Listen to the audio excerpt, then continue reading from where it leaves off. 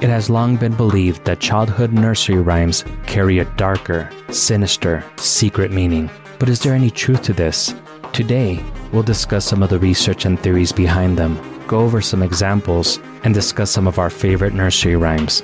One might have even been written hoping for the death of an infant prince.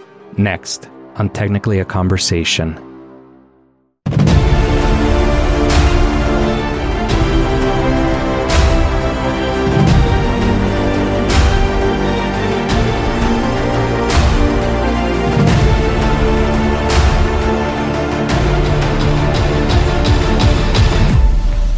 Greetings, you're listening to Technically a Conversation, a podcast where we share an interesting topic or story with each other and hope you find it interesting as well. I'm one half of your host, Jose, and I'm joined, as always, by my lovely co-host, Isela. How are you doing today? I'm so good. How are you doing? Doing great. Our 1-year anniversary show is coming up. We're almost a year old. I can't believe it. I know. We have a little surprise for everyone. Can't wait to share it. Yes. A quick reminder about our contest before we get started. If you enjoy our show, take 2 minutes to leave us a review. What should they do again, Isela? Put this on pause, take a quick moment, give us a favorable review, take a screenshot, shoot it on over to any of our socials. You'll get all the details on technicallyaconversation.com, and then you'll also see all the details in the show notes. That's right. And once we get 25 reviews, we'll do a drawing and give the winner a sexy Technically a Conversation t-shirt. And to those of you that have already left us a review, thank you. Thank you and good luck. Quick shout out to the Queens, Elena and Erica, and the Duke, Stephen B. Thank you for sharing our post on your social media. Thank you guys so much. It's so helpful. Ready to get started? I am. Great. Let's get started. So Isela, have you ever rocked a baby to sleep before? Yes, I have. What has been the most successful method for you to put a baby to sleep? Your go-to that you find usually works? I have to be comfortable. So I'm usually in a rocking chair and I have a little, what's the word? Like a little boppy pillow. That's like it's a very technical term, but it's basically like a C-shaped pillow and it goes around your waist. So you just rest your arms on it. And then you just you're really just holding the baby and you're rocking your body on a little rocking chair. That's the best. Okay. And you find that usually helps to put the baby to sleep quicker? Well, it worked for my daughter. I can't say I've done it too many to others. Okay. And have any of the methods that you've used involved singing a lullaby or nursery rhyme? Yes. Which one is your favorite to sing? It wasn't really a nursery rhyme. It was a Sade song. So, yeah. Anyway, so no, I think the lullabies were weird and like kind of fucked up. I hate to say it, but their lyrics were really, I couldn't get behind those messages. That is kind of strange, huh? How they all seem to be pretty dark and morbid, like me. Is this what we're going to learn about today? Well, Elena and Antonio did. So they suggested that I do this topic. Oh, cool. Elena sent me this message a few weeks ago. Hey, so the other day, Antonio and I were talking about random things, and I asked, what do you think the song, Are You Sleeping, Brother John? Morning Bells Are Ringing is about? Do you think that Brother John is dead? And we tried asking Google, but he didn't know how to help us. So then Antonio said, your brother should make an episode about all the sinister nursery rhymes. Ooh. And here we are. Nice. Good job, Elena and Antonio. This is going to be really fun. I could feel it. I thought it was going to be a fun topic also, so I decided that I would tackle it. Shout out to one half of the Queens, Elena and Antonio. You are our first Super Friends of the Week.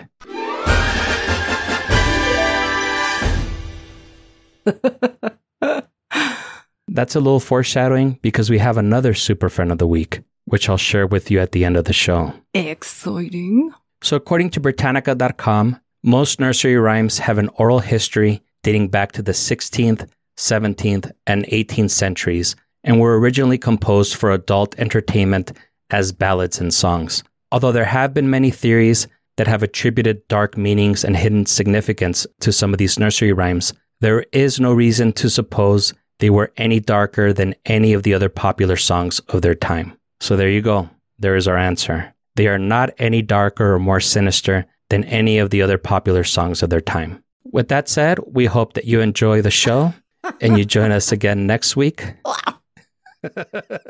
No, I'm kidding.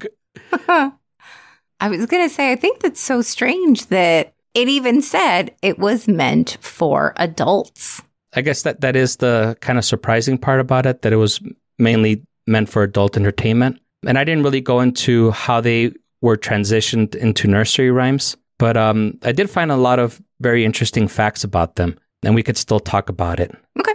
Now, some nursery rhymes, for example, were even inspired by people of the time, like Little Jack Horner, which was first written in 1725 and can be traced back to Thomas Horner of Mells, who was a figure that did very well during the dissolution of the monasteries. The earliest known published collection of nursery rhymes was a book titled Tom Thumb's Pretty Songbook, which was published in London in 1744. The most influential of these early publications, however, was a book titled Mother Goose's Melody, or Sonnets for the Cradle, which was published in 1781. Now that's what I call music volume 1 of nursery rhymes, because this contained all the bangers, such as Jack and Jill, Ding Dong Bell, and Hush-a-Bye Baby. An edition of this book was also reprinted in the United States in 1785, and it was so popular that a lot of people still refer to them as Mother Goose rhymes here in the U.S. According to an article by Elizabeth Galway in OxfordBibliographies.com, there has been some speculation as to whether Mother Goose was a historical figure, with some scholars believing that she was either an author or a storyteller of tales for children. The general accepted theory is that the term itself does not refer to any particular person. Despite how popular nursery rhymes continue to be, there has been very little academic study of the genre. This is probably why Elena and Antonio were unable to find any information on the sinister meaning behind some nursery rhymes. That makes sense. James Orchard Hollowell Phillips published 2 books titled The Nursery Rhymes of England and Popular Rhymes and Nursery Tales in 1842 and 1849 respectively. They were an extensive anthology of traditional rhymes and tales gathered from largely rural oral traditions. Some of these rhymes include brief annotations about their origins and meanings, but they have largely been questioned by later scholars about their accuracy and meaning. John Goldwaith wrote a book called The World 3 Inches Tall, Descent of the Nursery Rhyme in 1996, in which he talks about the Puritan influences that were common in the day and critiqued both collections by Hollowell Phillips. He also points out that things that were appropriate at the time the nursery rhymes were written were no longer appropriate in the 19th century when Hollowell Phillips wrote his interpretations, but they were being looked at through a 19th century lens. These are called anachronisms for all you fancy Nancys and fancy Sellas out there. Unfortunately, the Oxford biographies didn't give any example of these. Iona and Peter Opie wrote the Oxford Dictionary of Nursery Rhymes in 1951 and is pretty much seen as the Bible for those looking to study nursery rhymes. They talk about the different types of rhymes, their origins and oral tradition, their publication history in the US and Great Britain, a comprehensive list of sources, variations, and possible meanings. Sadly, I wasn't able to find any excerpts from the book online to look over. I was able to find the Nursery Rhymes of England from Hollowell Phillips online through Project Gutenberg. I got about halfway through.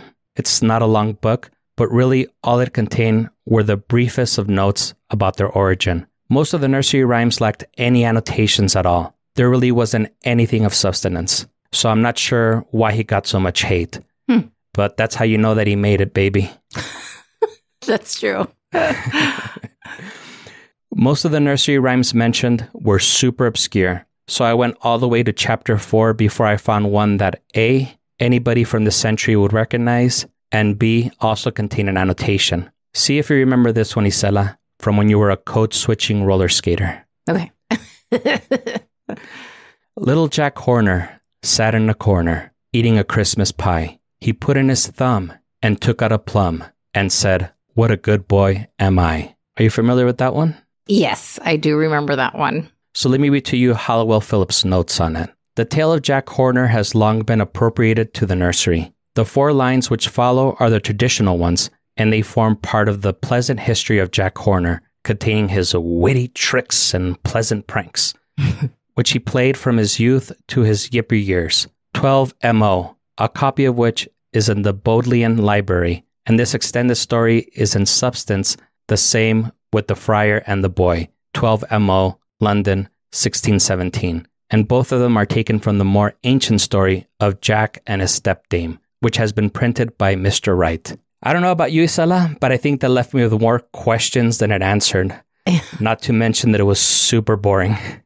Yeah, I feel like that was not the write-up that I was expecting, although I guess I don't know what Holloway Phillips or whatever the hell his crazy-ass long name was. Hollowell Phillips, yeah. I don't know what I was expecting from him, but it was definitely underwhelming.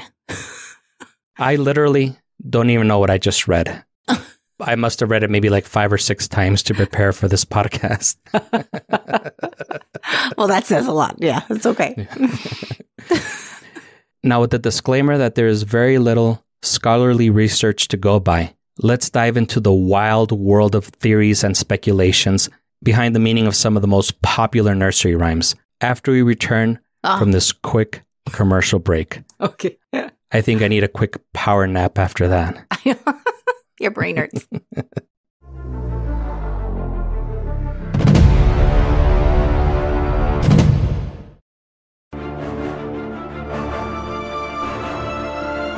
Did you know there was a Doctor Strange movie in 1978?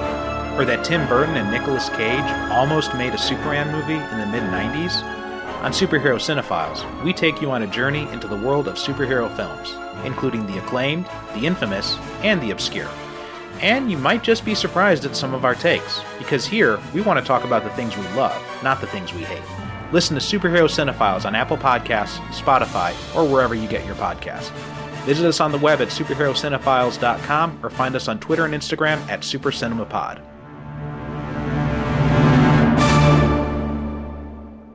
Curiosity's a main thread that's led me to where I am today. If I ever had a plan A, I've long since forgotten what it was. I don't think that's plan A for anybody. That was what sparked my drive to go into this space. Where does that curiosity go would be what I'd like to explore. I'm Daniel Pointer. On Still Curious, I talk to guests from many worlds and walks of life about what lights them up, the ways they like to learn, and how they navigate the sometimes surprising situations they end up in through following their interests. What do people who are still curious have in common, and what can we learn from their stories that will inspire us on our own path? That excitement of going, oh my god, that connects. That's so super cool. I started developing skills to cater to my own needs. It became a means to an end, solving all of my curious questions. Going through your life where everything has a kind of preciousness and mystery. Curious, creative, excited. That's what you want. What you don't want is people who just want to tick boxes. Still Curious. Listen now wherever you get your podcasts.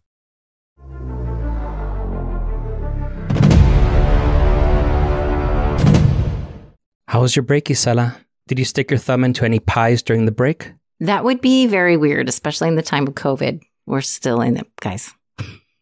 Well, not if it's your own pie. I don't think I would do that even in my own pie. How was yours? Good. Just watching your little porgy or whatever it's called dancing. Yeah.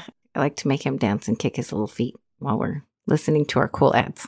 That's right. Ready to talk about some creepy nursery rhymes? Oh, yeah. The speculation is going to be super fun. I'm down. Okay, so before we do, I need to make another disclaimer. I looked at several collections of dark meanings behind nursery rhymes, and none of them cited any sources. I'm just putting that out there.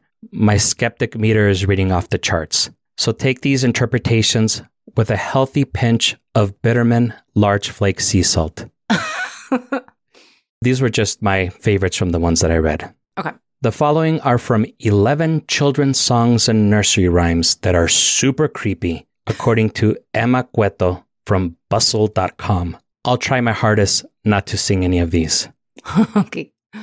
Rub-a-dub-dub. 3 men in a tub. Who do you think they were? The butcher, the baker, the candlestick maker. They all sailed out to sea. 'Twas enough to make a man stare. Now, Emma claims that the original lyrics to this were rub-a-dub-dub, 3 maids in a tub, and was probably meant to imply that the butcher, the baker, and the candlestick maker were all spying on women bathing or looking at a peep show, giving a different meaning to the rub-a-dub-dub line. Oh. If you know what I mean. Wow. I mean, I can see that, though. Like, I hate to say it, I can totally see that. If that's true, I wonder when that change was made to the lyrics. Oh, that would be a good follow-up. A follow-up podcast. Yeah. We do Nursery Rhymes Part 2. Yeah. Now, this one I had heard a version of this interpretation. Ring around the rosies, a pocket full of posies, ashes, ashes, we all fall down. For this one, Emma writes that it's about the Black Death, which I had heard too, though I don't remember from where. The rosies supposedly refer to the red rashes that were a symptom of the disease. The pocket full of posies were the herbs that people would keep in their pockets due to their belief that it would ward off sickness. We all fall down is what happens when you die. She didn't touch on the line about the ashes, but what I had heard was that the ashes were from all the bodies of the victims of the Black Death being burned. What I had heard about the pocket full of posies was that the flowers were used to mask the acrid smell of death. Again, I unfortunately don't remember where I heard or read that. I think you and I had a conversation and I remember us talking about this specific one, and not all of it, but a portion of it did sound familiar. And I was like, it just sounded already like the whole we all fall down. And yeah, it just sounded like no good. Well, this one, we actually do have a possible explanation. Oh, cool. According to Snopes.com, the nursery rhyme is centered around the Protestants banning dancing in England and the U.S. in the 19th century, according to folklorist Philip Hiscock. Your cock? Not my cock, his cock. I know, I'm sorry, that's a bad joke. Adolescents found a way around the dancing ban with what was called a play party. These play parties consisted of ring games, which differed from square dances only in name and lack of musical accompaniment. Some of the modern nursery games that involve rings of children were derived from those play party games. The rings referred to are literally the rings of children. The ashes part could be referring to husha, husha, like to quiet down, which is another common variant. And we all fall down is when the kids let go of their hands and throw themselves down. His cock, not my cock, claims that it might also just be words with no particular meaning that someone thought sounded good together. John Lennon of the Beatles fame once said that they would do that all the time and write stuff that felt good or sounded good, but had no particular meaning. Reviewers would take it upon themselves to interject their own meanings, and they would just keep their mouths shut and accept the credit as if they meant that all along.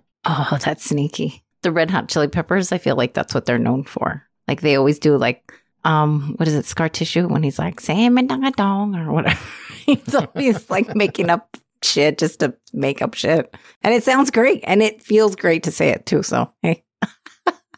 Yeah, when I was younger and would write music, lyrics was always an afterthought. And I just kind of wrote about whatever. Just as long as it sounded cool, I didn't care what it was about. Yeah, I can see that. I know you and I have had conversations about that where you think that lyrics are really important. For me, they could be talking about Campbell's soup. And as long as it sounds good, I could care less what the lyrics are about. In order for me to think a song is good, if it has lyrics, yeah, I want it to have a good meaning for sure. I don't want it to be like, you know, whatever, like these Converse are cool or whatever. Like, you know.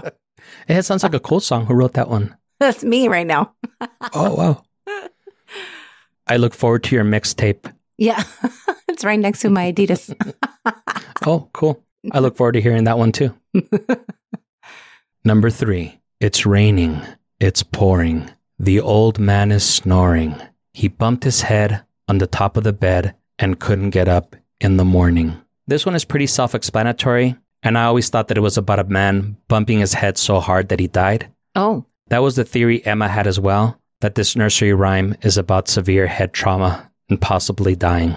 Wow, that's pretty dark. I didn't think anybody died in this one. I thought somebody definitely experienced a concussion of some sort, but I didn't think anybody died. Wow, you guys really went dark. Emma's explanation makes me feel better because I know I always gravitate towards the darker, more sinister meaning. And the fact that somebody else had that same idea Made me feel a little bit better. Yeah, for sure. Yeah. There's what's the thing?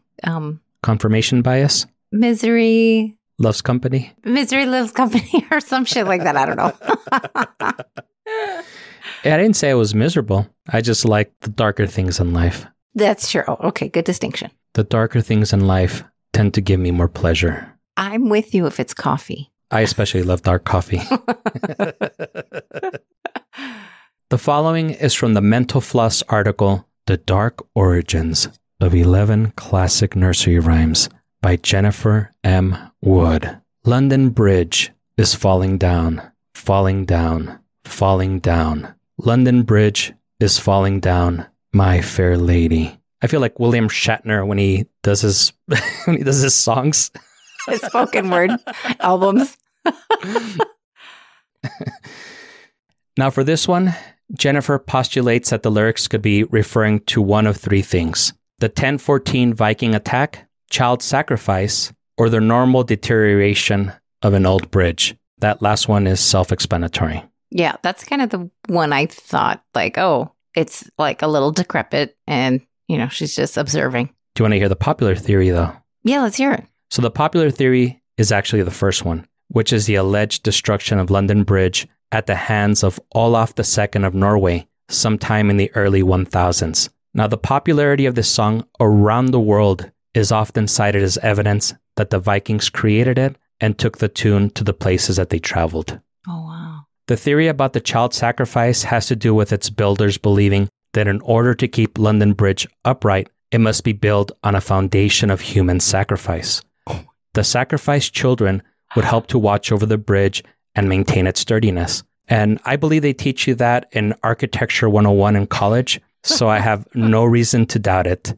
Occam's razor suggests that it's the theory that requires the least amount of assumptions, but to my shocking surprise, this theory is debated. I would say that should be heavily debated.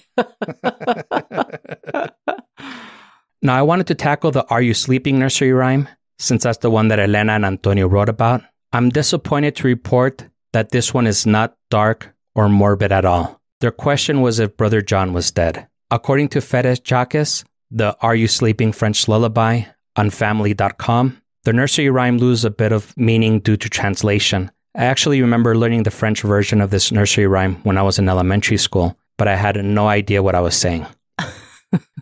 The lyrics in French and English are Fede Jacques,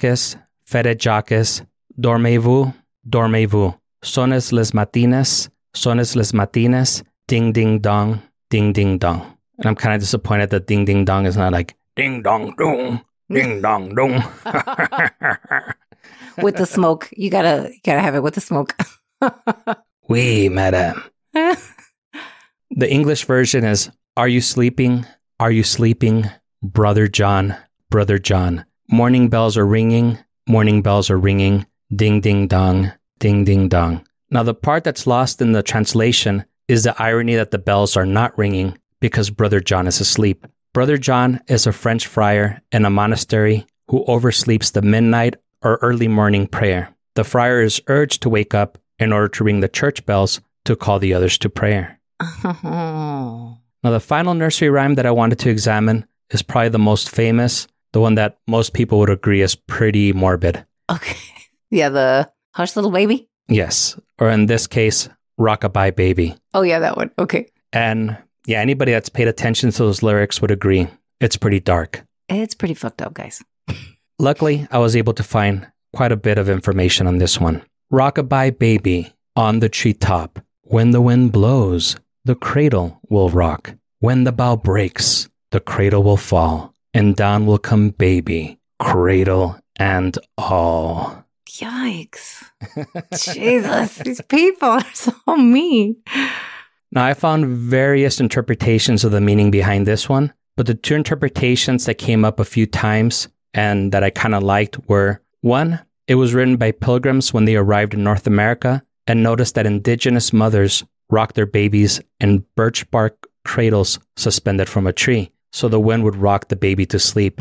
And there are actually pictures of this on the historydaily.org link in our show notes, if you want to see what this looked like. Oh, cool. The second theory is that it was written in a British pub during the glorious revolution of 1688 and was meant as an allegory about the political unrest of the time. The lyrics refer to the heir of King James II of England and the hope that the infant prince would die so the reign of King James II could be overthrown. Wow. Now, fun fact about this one. Effie Canning, the cousin of Davy Crockett, is given credit for writing this nursery rhyme, as she claims to have written it in 1872. Oh, wow. Most scholars doubt this claim. Oh. Nonetheless, she is credited on IMDb as the writer in more than 175 TV shows and movies. If you want further proof that she didn't write it, this banger appeared in the book we talked about at the beginning of the show, Mother Goose's Melody or Sonnets for the Cradle, which was published in 1781, 91 years earlier, under the title of Hush-a-Bye Baby, and the lyrics are almost identical. Those lyrics are, Hush-a-bye baby, on the treetop. When the wind blows, the cradle will rock. When the bough breaks, the cradle will fall. Down tumbles baby, cradle and all. So nice effing try, Effie Canning. She's like the Carlos Mencia of nursery rhymes. She is. Damn. That's funny. Actually, I shouldn't say anything because I steal a lot of jokes too. Yes. So what are your thoughts about nursery rhymes, Gisela? There are some that were a little bit more pleasant than others, but because I used to have in fact, I still have it. I have a whole book on nothing but nursery rhymes. Is it Mother Goose's Melody? I don't know. It looked like an Encyclopedia Britannica type of book, but it had like a whole bunch of really, really cool ones. And some of them were really neat. I had never even heard of a whole bunch of them, but I just don't think that they were nice for babies. And I get it, guys. Like, babies don't understand if you're, speaking in French or English or whatever. But I don't know, like throwing that weirdness out in the world where your child's sleeping, it just wasn't for me. That's just why I was like, ooh, let me sing her some Sade songs.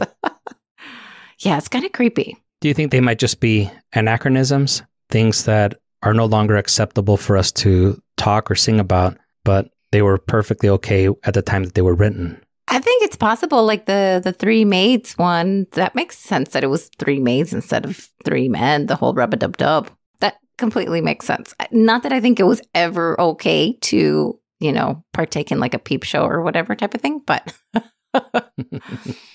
whatever three maids are doing in a bathtub by themselves, hey, leave them alone, guys. Hey, if I was the butcher, the baker, or the candlestick maker, I would want to see what those three maids were doing in that tub. That's kind of interesting because I feel like, okay, it's a butcher, which is all about the meat. Okay, we already know where that's inferring. And then, right? And then a baker. I mean, we all saw American Pie. Like, let's not kid ourselves. And then the candle, well, I'm sure he can make some kind of wax. I don't know. Maybe I'm just already getting in like in a cochina mode, but I'm like, oh no. What are all these weird occupations anyway? Just kidding. They were probably on Forbes' list of the 3 most popular occupations for men back in the 1700s or whenever this was written. Right. I'm kind of torn on them because I do see some of the lyrics as being a little bit morbid, but yeah, I think as society changes, I kind of have to agree with Britannica that our tolerance of what is considered acceptance changes also. So I don't believe that they were any darker than whatever music was around back then. These are just the ones that have been the catchiest and have kind of survived the test of time. I guess it's just hilarious how, like, if that was a song for adults, right, then let's think about how we've come leaps and bounds. I mean, what about Mozart? I mean, Mozart was like, this is for adults? The fuck? You know what I mean? That is not music. Anyway. Yeah, but it's kind of hard to sing some stuff from Mozart, especially if it's got a lot of notes, so. True. I guess just musically speaking, one is definitely more complex than the other. Oh, yeah, definitely. Yeah. Now, before we go, we got an email from super friend Cesar. Ooh. Would you like me to read it to you? Please do. So he writes, I was catching up on last week's episode and heard my shout out. Thanks a lot, guys. FYI, I live and work in Frederick, Maryland, not Fredericksburg. Those cities are in Texas and Virginia. No Berg or Ville, just regular old Frederick. And that was totally my bad, Cesar. Thank you for correcting me.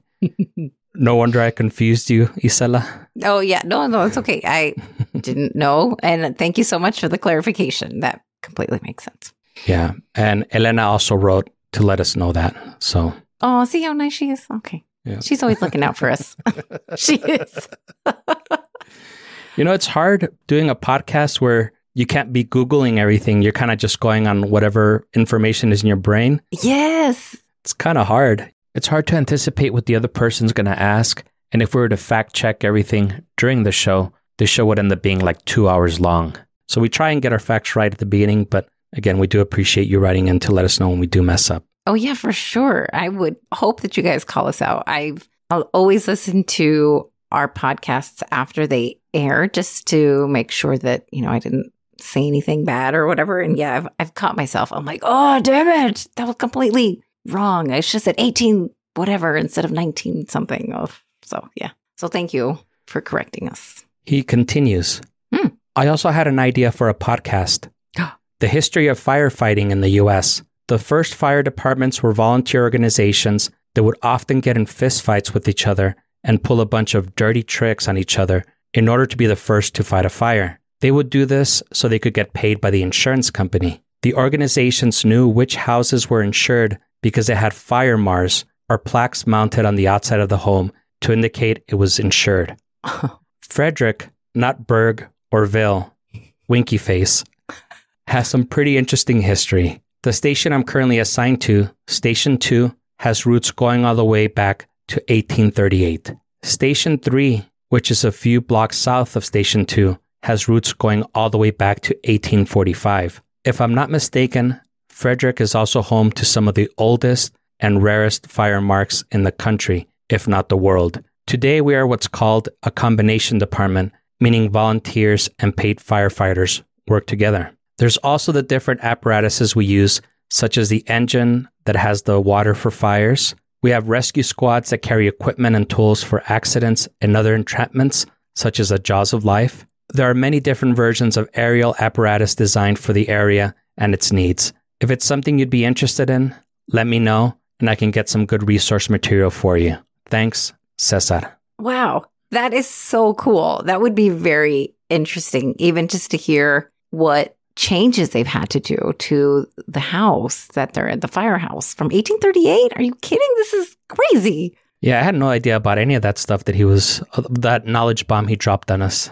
Yeah, that's a lot. That would be very cool to research for sure. Definitely very interesting. Yeah, thank you for that. I think we'll definitely have to think about that one. That would be fun. Yeah, so thank you so much for your email, Cesar. Also, missed opportunity for Frederick, Maryland to be named Fredericksburg, Maryland. Just saying, it's got a certain ring to it. Je ne sais quoi. Yeah. That's funny. You like the French? You've been keeping with the French. First the Frère Jacques, and then now you're the je ne sais quoi. I like to maintain certain level of themes in each episode. Yeah, this is very thematic.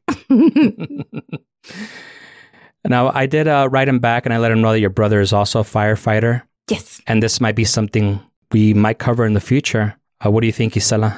I think that would be so cool. I think my brother would actually like to provide some kind of resources and stuff. I mean, he gave us that cool stat of like how every 30 seconds a fire can double in size. What? That's insane. Can you imagine all the other cool knowledge nuggets they got? Yeah, so we got your brother, and then we got my brother from another mother, Cesar. We got two good resources here. I like that.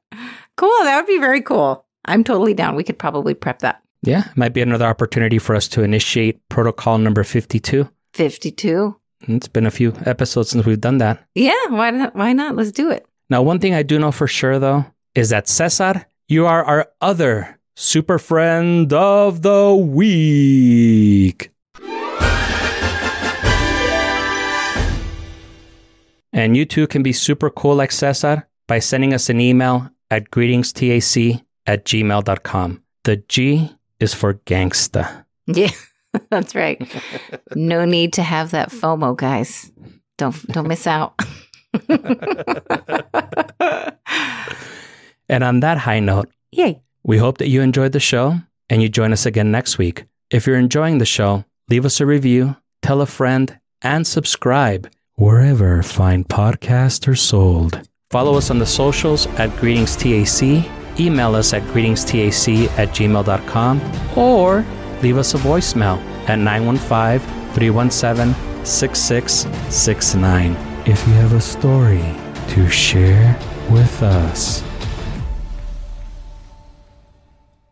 Did you have a story to share? Because it looked like you wanted to say something, but you were muted. I was going to say something funny, but no. That's okay. Okay.